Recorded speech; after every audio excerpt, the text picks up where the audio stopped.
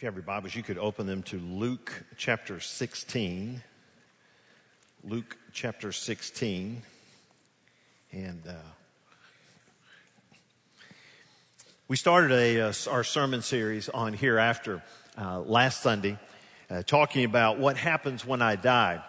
And so before we talk about today's subject, let me just give you a quick overview, a quick summary of what we talked about. I'm just going to break it down into 4 statements that will apply to what we'll talk about today. The very first thing that we looked in Scripture and saw is that number 1 is that everyone will live forever. Everyone will live forever. There is immortality. When you die, it doesn't just end. We will live forever. Number 2 is this. Your destination will either be in the presence of God in heaven or in torment in hell. Destination will either be in the presence of God in heaven or in torment in hell. There's no third option. Those are the 2 locations Scripture talks about that will happen once we die. And number 3 is your arrival is immediate. As soon as you take your last breath here, you take your first breath into your next destination. You take that next breath towards immortality. And then number 4 is your destination is your choice. Your destination is your choice. You've not been pre-wired to go one place or another. You get to make the choice as to where you want to spend eternity. And so as we go through this series and we talk about if you have 2 options, you have hell, you have heaven. What I want to do for you is to show you what God's Word says about both of those, and then you can make the choice as to where you feel like that you would like to spend eternity according to what God's Word talks about. So today we want to talk about, is there a place called hell? Let me start out with this, and that is that hell is a reality. Hell is a reality.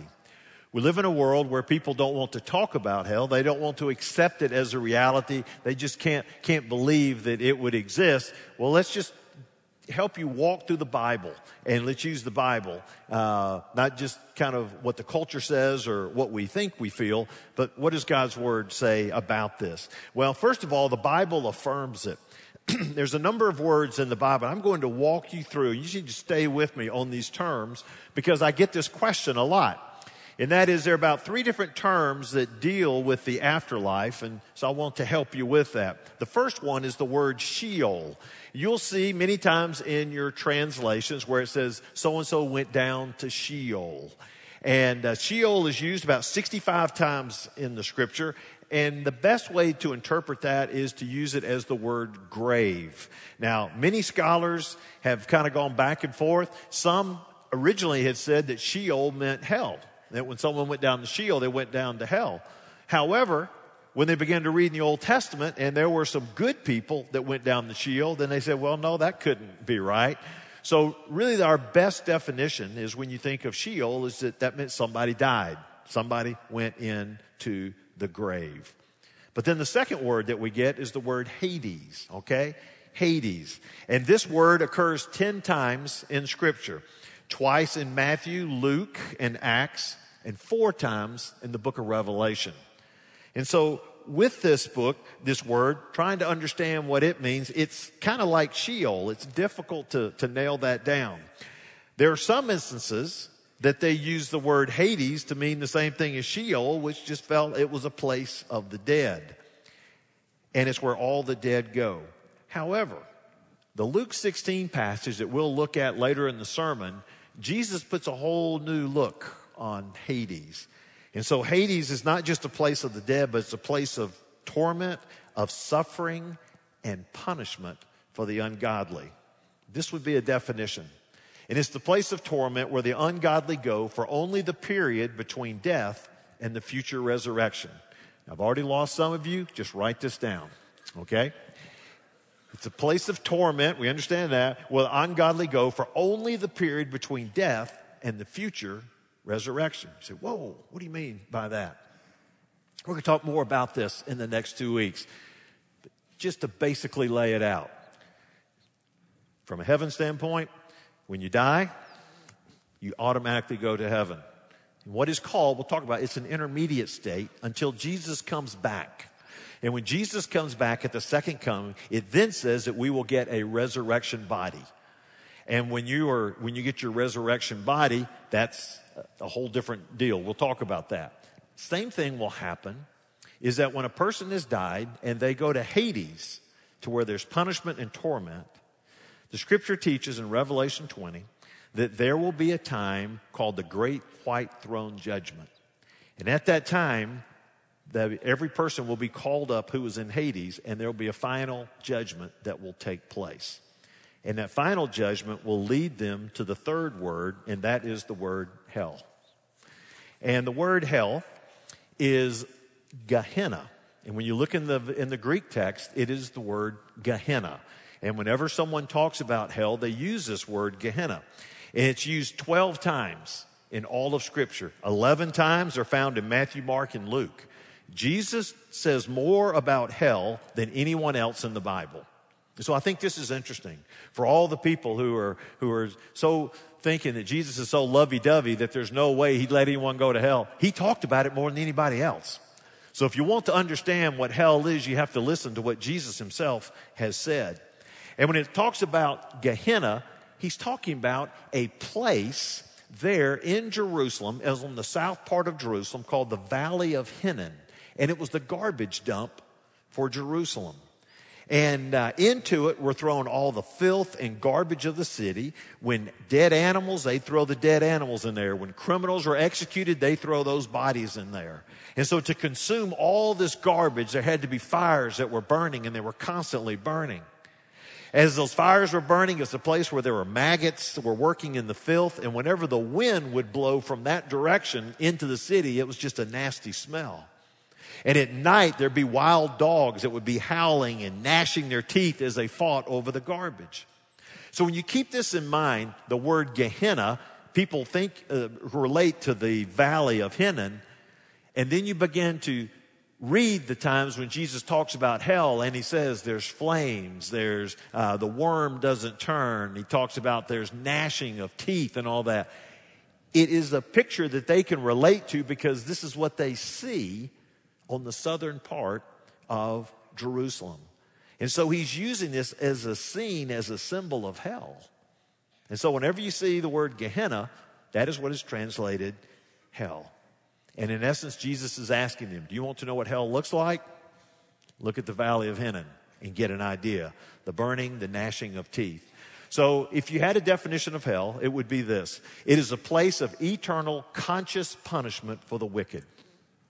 Hell is a place of eternal conscious punishment for the wicked. So you say, what's the difference in Hades and hell? The difference is Hades is temporary, hell is permanent. If you've got your Bibles, you can hold on to Luke 16. I want you to turn to Revelation chapter 20. Last book of the Bible, chapter 20. In Revelation chapter 20, starting in the 11th verse, it talks about the great white throne judgment. He says, then I saw a great white throne, and him who was seated on it. From his present earth and sky flew away, and no place was found for them. And I saw the dead, great and small, standing before the throne, and the books were open. And then another book was opened, which is the book of life. And the dead were judged by what was written in the books according to what they had done. And the sea gave up the dead who were in it. Death and Hades gave up the dead who were in them. And they were judged, each one of them, according to what they had done. And then death and Hades were thrown into the lake of fire. This is the second death, the lake of fire. And if anyone's name was not found written in the book of life, he was thrown into the lake of fire. So this is the final judgment. And it says they bring up the bodies in death and Hades. And so Hades, this temporary place of where torment takes place, then comes and is thrown into the lake of fire, which we see as hell. Jesus kind of used the same connection in Mark chapter 9, verse 43. And in Mark 9:43, he says, and if your hand causes you to sin, cut it off. It's better for you to enter life crippled than with two hands to go to hell, to the unquenchable fire. And so all of this, we see that the Bible affirms that there is a literal place called hell. And the one who affirms it more than anyone is Jesus himself. And so as he teaches about it, he talks about it, he showed them symbols of it, the Bible affirms that there is a hell. But let me tell you the second reason that there is the reality that there's a hell, and it is this. It is consistent with God's nature. It is consistent with God's nature. Now, this kind of flies in the face of what a lot of people would tell you. They say, no way. Good old God wouldn't let anybody go to some place of eternal punishment. How can you say it's consistent with God's nature? Well, when you take a look at God's nature, you realize that there are various attributes that God has, characteristics.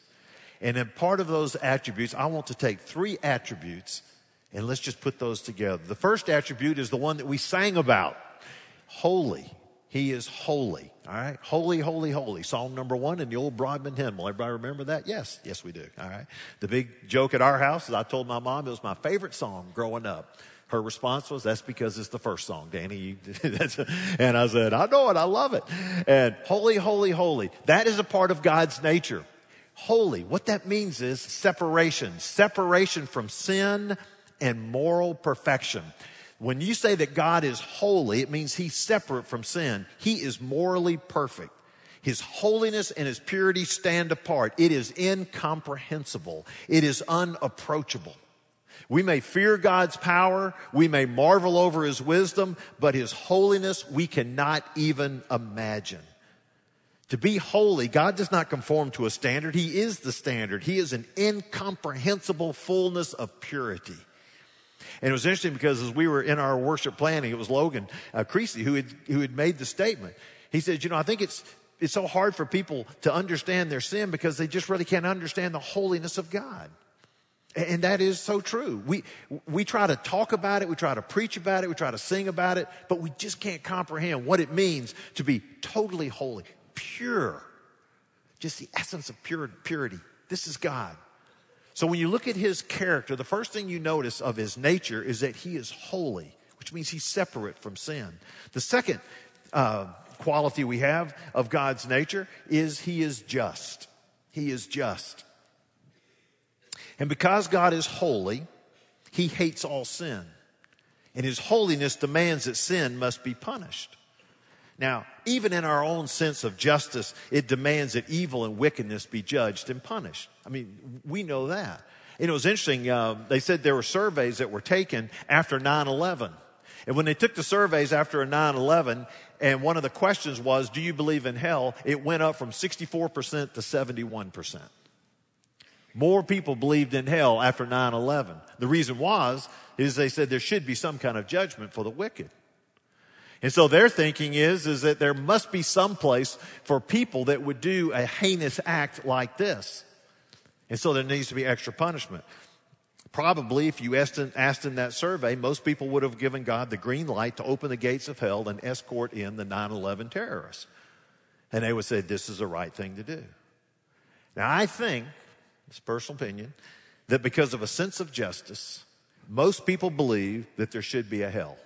But they also believe it should be for other people and not for themselves. And they could give you a list of those who they feel would qualify for hell. I've never met a person that I've talked to about this, and they said, I believe I should be there too.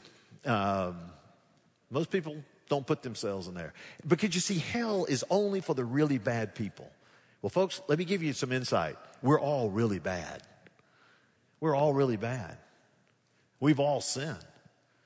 And we've all done bad things. And when you take God's holiness, okay, perfect purity, I don't care if you got 1 sin or 1,000,000 sins, you are separated from that purity. And so because there's the holiness of God, now all of a sudden you've got the justice of God. And so we may not think that we deserve eternal separation from God, but since God is holy and heaven is perfect place, there's no way we can enter into his presence or his heaven in our sinful condition. There's no way. He's perfect. Heaven's perfect. You just can't come sauntering in filthy in sin. There's a separation.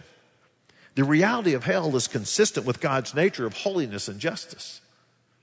And what should happen is that every one of us, that when we finish this life and we die, we should go straight to hell. That's where we should go. That's what we deserve. There's nothing in us to where God should look down and say, hey, you're really a good person. Come on in. No, we are sinners. We are separated. But then that's where the third part of his nature comes in, and that is love. You have holiness, you have justice, and you have love. And in his love, what God did was he established ground rules for creation. That's his sovereign right. He's God. He gets to lay out the rules. And these are what the rules are. When you sin, you die. The Bible says the wages of sin is death. There's a physical separation of your spirit and soul from your body. Now, all of us that have gone to funerals, and you go to the visitation, and as you go by and you shake hands and pray for the family, then you go by the casket and you see the loved one laying there. Now, no matter how good a job they do in fixing them up or put on a suit or a dress or whatever it is, when you look at them, what do you realize? They're not there, right? Now, you may come and say, oh, they look nice, but you know they're not there. They're lifeless. It is because their spirit and soul have left them. The wages of sin is death. That happens. We're going to die. But now look what God says. I love this. Romans 5:8. Romans 5:8 says, but God shows his love for us. Here we come to love. In that while we were still sinners, Christ died for us. Now God just entered in something new in the equation. Wages of sin is death. So tell you what I'm going to do. I'm going to take my son, Jesus Christ. He's going to step out of heaven. He's going to live on earth. He's going to live a perfect life. And then he is going to die for your sins. He's going to pay the price for your sins. Wages of sin is death. Jesus, he's going to die and pay the penalty for your sin. Okay? So what happens? He died. He raised from the dead. So then what happens? Romans 10:9. Romans 10:9 says, if you confess with your mouth that Jesus is Lord and believe in your heart that God raised him from the dead, you will be saved. You'll be saved. Saved from the penalty of sin. If you do these things, confess with your mouth and believe in your heart. You believe in your heart, you confess with your mouth. And you accept Jesus as your Lord and Savior, he says, you will be saved. Remember that verse? It says the wages of sin is death. There's something added to that verse. It's the second half of it. And it says, but the free gift of God is eternal life in Jesus Christ. Wages of sin is death. Every one of us is going to die. When all of us will die, there's a separation. But there's a free gift of God in his eternal life through Jesus Christ. All right. Now, stay with me on this one. Holiness, justice, and love. And I want you to think about the cross. When you think about the cross, at the cross, holiness and the justice of God come together demanding a payment for sin. And Jesus, the sinless Son of God, voluntarily went to the cross and suffered for 6 hours on the cross. And God took all the sins and placed them on him. And when you see holiness and you see justice at the same time, you see the love of God. Because the love of God was demonstrated in that it was his own sinless son that took that punishment for you and me. It wasn't that he just picked out somebody and said, hey, you go over here. He took his own son, who's the only one who could have been an adequate sacrifice for our sins, and sent him and allowed him to die on the cross. So where the holiness and the justice came together, there was also the love that was there. And when he died on the cross, the Bible says that all of our sins were imputed to him. That word imputed is a banking term. It means we're paid to his account. So what was happening is that God looked at me and he says, Danny Wood, all your sins, I'm going to take them out of your account and I'm going to put them in Jesus' account. Your account's empty, no sins. Really? And guess what I'm going to do also? He then says, I'm going to impute the righteousness of Christ to you. That means I'm taking the righteousness of Christ and I'm putting it in your account. So your sins have been paid for. And God no longer holds them against us if we've trusted Christ as our Savior. But then he puts to our account this righteousness of Christ. Whoa. You say, what does that mean? That doesn't mean that I'll no longer sin. It just means that when God looks at me, he sees the righteousness of Christ. That he sees one whose sins have been forgiven. They've been paid for. And so when I take my last breath on earth and I take my first breath in heaven as a believer in Christ, this person who sinned, whose life is dirty and rotten in sin, and then all of a sudden it comes into the presence of God, you say, ooh, does he see that nasty sin? Not at all. What he sees is Danny Wood clothed in the righteousness of Christ. And because he sees the righteousness of Christ, then he allows that to come into his heaven because that matches up with the perfection of heaven. Does that make sense? See, that's how there's a difference.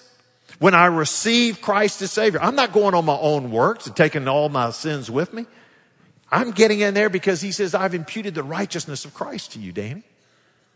And so you are able to step into my heaven. You're able to come into my presence. You're able to spend eternity here in heaven. Wow. Okay, so go back to the ground rules for just a second. You ready? Sin results in death. Jesus died and he paid for your sins. If you believe in Jesus, you repent of your sins, you accept him as Lord, you inherit eternal life in heaven, and you will be in God's presence forever. That's the ground rules that he laid. God's holiness, God's justice, and God's love. But now let me tell you one more thing. If on the other hand, you reject Jesus, and you decide to live life going your own way, then you will die in your sins, and it will separate you from a holy and just God, and you'll spend your eternity in hell. Let me tell you one more thing about God's love. God loves you so much, and he's so eager for you to love him that he allows you the freedom not to love him back. He loves you so much that he offers you the freedom of not to return that love. See, you can pursue someone to love them. You can go after them. You can call them. You can send them emails. You can write them letters. You can send them money and say, oh, I just love you. I love you. I want you to love me. And you know what? If they don't want to love you back, they're just not going to love you back. But now if you go and find them and you kidnap them and you bring them to your house and you lock them up in your house and say, I love you, and I'm going to spend here all this time with you. Guess what? They don't love you. They've been kidnapped and imprisoned. That's not love. God doesn't force you to love him. Now, he is already on record for how much he loves you. He sent his son to die for you. He will pursue you. He wants to have a relationship with you. He wants to not only have a relationship with you while you're here on earth so that you can bring honor and glory to his name and advance his kingdom, but he also would love to spend a relationship with you for eternity. That's the God that we serve. That's the God that loves you. But he loves you in such a pure love that he says, I'm not going to force you to love me back. You choose. You choose whether you want to love him back or not. He's not going to force you. And when the day's done and everything's over, ball's in your court. What are you going to do about that? One writer put it this way: those who do not wish to love God must be allowed not to love him. And those who don't want to be with God must be allowed to be separated from him. This answers the question, why would a good God send people to hell? He doesn't. You choose to go there. God doesn't send anybody to hell. In fact, God's already paid for your ransom. God's paid all your sins. He's covered everything. He's just waiting for you to be able to make that decision. You see, hell is not some torture chamber that God has constructed to inflict pain on people that he doesn't like. Not at all. Hell is simply a place where God is not, so that people who don't want to spend eternity with him don't have to. Hell is an alternate destination for people who don't want to go to heaven. Hell is an alternate destination for people that don't want to go to heaven. And just think about it. Just be practical. God is a gracious God. If you don't want to do anything, if you don't want anything to do with Him while you're living on earth, then you sure don't want to be with Him for eternity. Thus, there needs to be a place for you. It's hard for me to understand when people who live godless lives want nothing to do with God, and then people think that they would really be happy in heaven. Why? You don't even want to serve Him while you're here. You don't want to go to church. You don't want to sing praises. You don't want to read your Bible. You want to live life your own way. And then all of a sudden when you die, then you think you want to spend eternity with this glorious God? Listen, if you don't worship Him on earth, He understands. And He says, if you don't want to do that on earth, then you sure don't want to do it for eternity. That's the gracious God that we have. And He allows you to choose. And He has got hell as an alternate place for you to go. Because when you go to hell, you don't have to worry about God because He's not there. His presence isn't there. And in essence, your desires have come true. You want to live a godless life here on earth, don't want to have anything to do with Him, then guess what? When you get to eternity, this gracious God says, I'll let you spend eternity in a place where I'm not even present. You don't even need to hear my name or anything, and that's your choice on there. The reality of hell. It is a reality because of God's holiness, His justice, and His love. You put all of those together, and you can see why there would be a hell. Let me ask you this. Let's talk a little bit about the place called hell. So what is it like? Okay, remember I told you Luke chapter 16? Luke chapter 16. We're going to read this passage. I'm just going to give you some bullet statements just for you to get an idea about what hell is like. And when you read this, you're also going to see, well, this is not a subject that we enjoy preaching about. Because it's a subject that breaks your heart to know that there are people that will be suffering like this. It's a story called The Rich Man and Lazarus, found in Luke 16, verse 19. It's a passage that some people believe is a parable. Others believe that it's a story. I lean more towards a story because he uses names in there. Never in a parable does he use names, but these are real names. So let's just read it as that. Jesus is speaking, and this is what he says. There was a rich man who was clothed in purple and fine linen, and who feasted sumptuously every day. And at his gate was laid a poor man named Lazarus, covered with sores, who desired to be fed with what fell from the rich man's table. Moreover, even the dogs came and licked his sores. And the poor man died and was carried by the angels to Abraham's side. Now understand, the poor man died. Didn't say he was buried. Back then, poor people, they didn't get buried, just got thrown off on the side. But it says the angels of God carried him to Abraham's side. Now that's a description of heaven. Heaven has different names. Sometimes it's called a city. Sometimes it's called a country. Sometimes it's called Abraham's side. Sometimes it's called paradise. But for the Jewish readers, listeners over here, they understood what that meant. Abraham, the founder of the father of Israel. I mean, this is his side. It's a place of comfort. Okay? He says, but the rich man also died and was buried. Okay? Rich man had a big funeral. He was buried. And it says, and in Hades, being in torment, he lifted up his eyes and saw Abraham far off and Lazarus at his side. So now he's in Hades, a place of torment. And as he looks up, he sees Lazarus, and then he's right there by the side of Abraham. And in verse 24, it says, he called out, Father Abraham, have mercy on me, and send Lazarus to dip the end of his finger in water and cool my tongue, for I am in anguish in this flame. But Abraham said, child, remember that you in your lifetime received your good things, and Lazarus in like manner bad things. But now he is comforted here, and you are in anguish. And besides all this, between us and you, a great chasm has been fixed in order that those who would pass from here to you may not be able, and none may cross from there to us.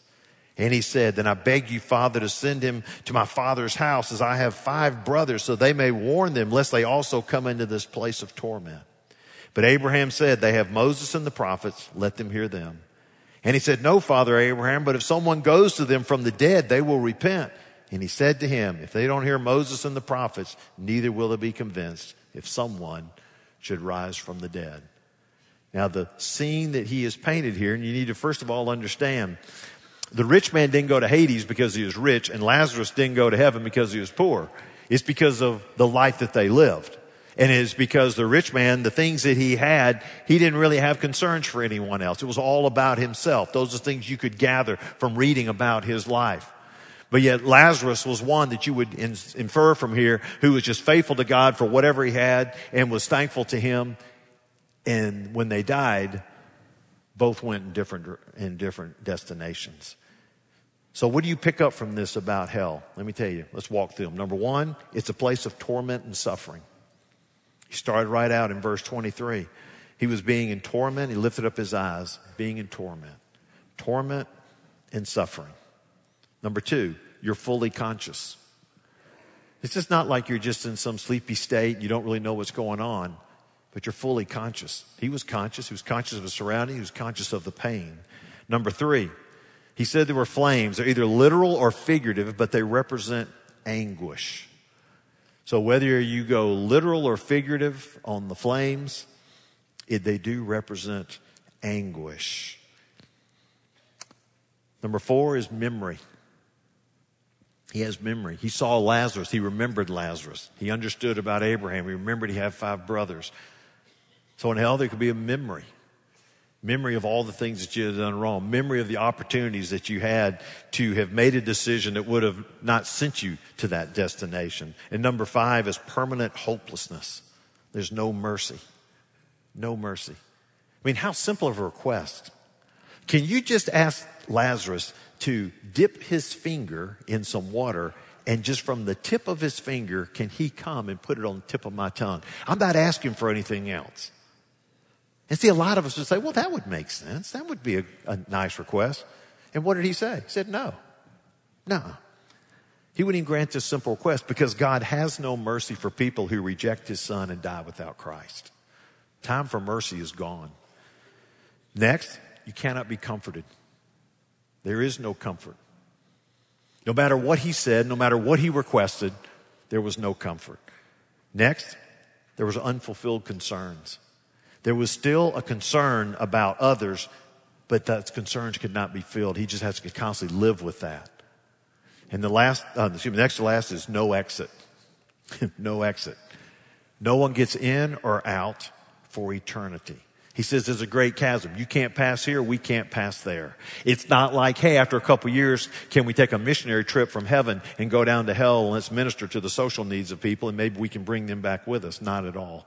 Or maybe if I get into hell, some people say, I'm a pretty crafty person, maybe I can escape. There is no escape. There is no exit.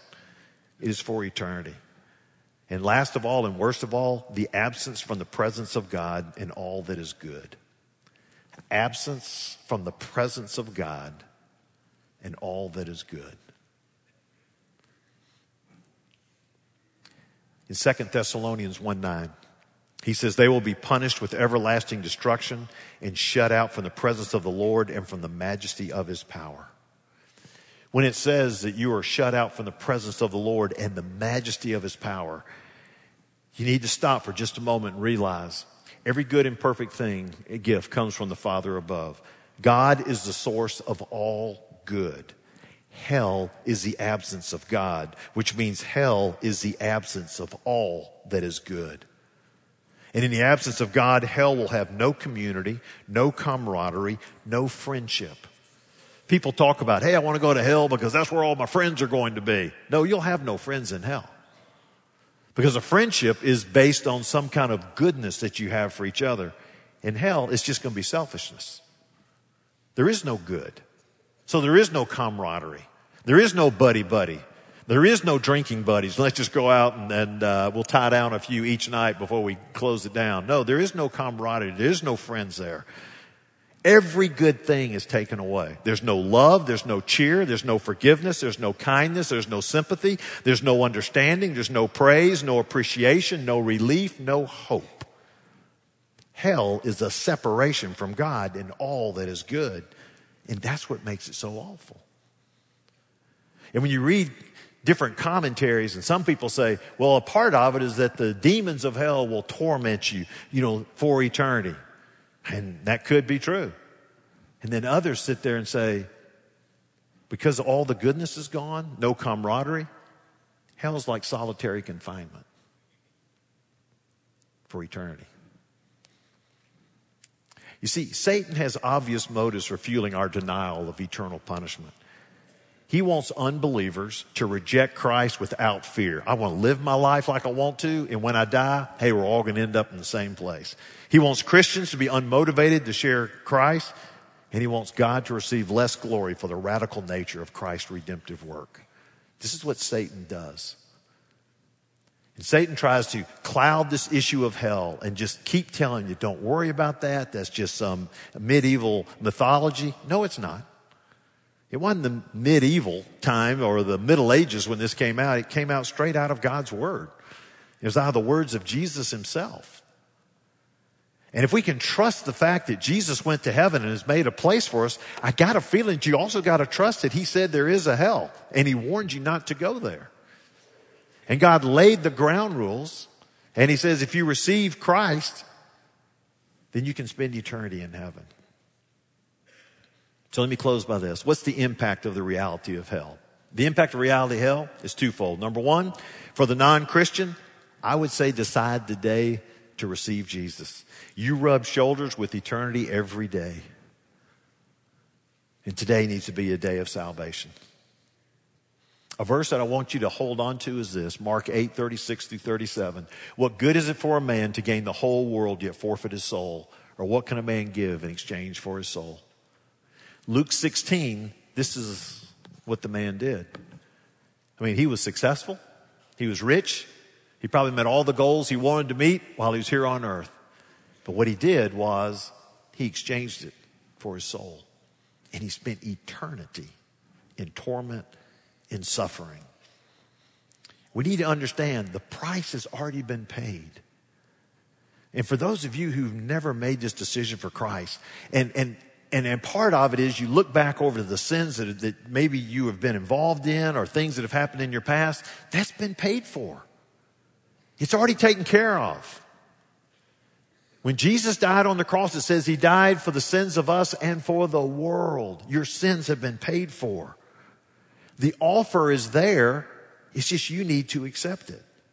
It's like a convicted criminal can be offered a pardon by the governor. And sometimes you've seen that when they're getting ready to move into their execution time and they're waiting to hear a phone call from the governor. And if a person who had done something, a heinous crime, and got right to the edge of the electric chair, and all of a sudden the governor calls and says, hey, I'm giving him a pardon. And the person, the convict says, nah, I'm not going to accept that. And then he dies. You've been given a pardon. Your sins have been paid for. What God is asking you to do is to accept that gift of salvation and then to live for him through all the years that God gives you here on earth. And for Christians, for us, we need to be more diligent in sharing our faith.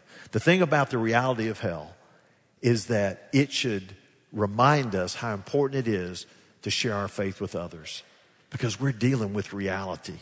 We're dealing with heaven and we're dealing with hell. And the basic truth is there are only two possible destinations after death, heaven and hell. Each one is just as real and just as eternal as the other. And until we surrender our lives to Jesus Christ, we're headed for hell. And the most loving thing that we can do for our friends and family is to warn them about the road that leads to destruction and tell them about the road that leads to life. That's what we're to do. And so as believers,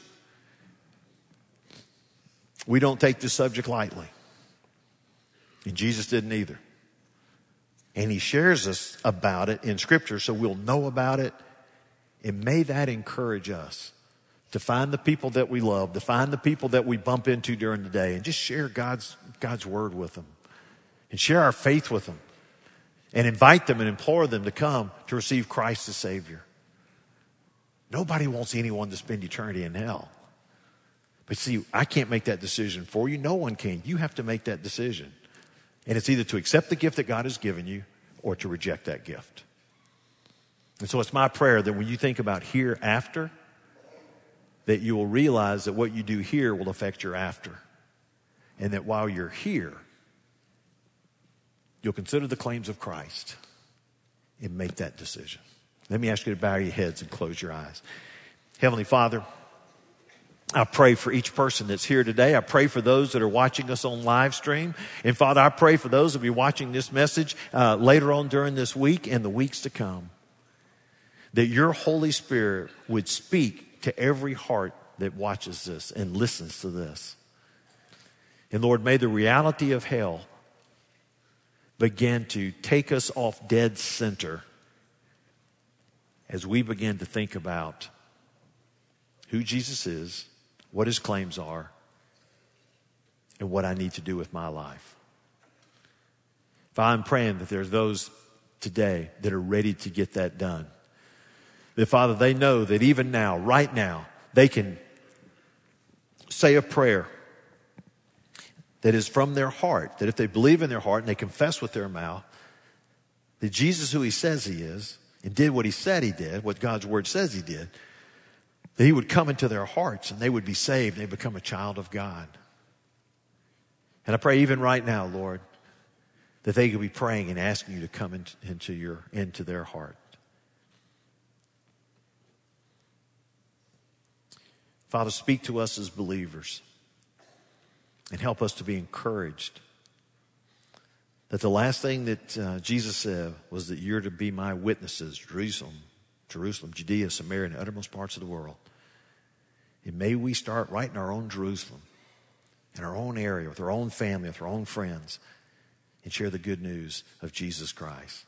Father, we take all these things that have been said, and we pray that your Holy Spirit would use them to move us to make decisions that would bring honor and glory to your name and would advance your kingdom. For it's in Jesus' name we pray. Amen.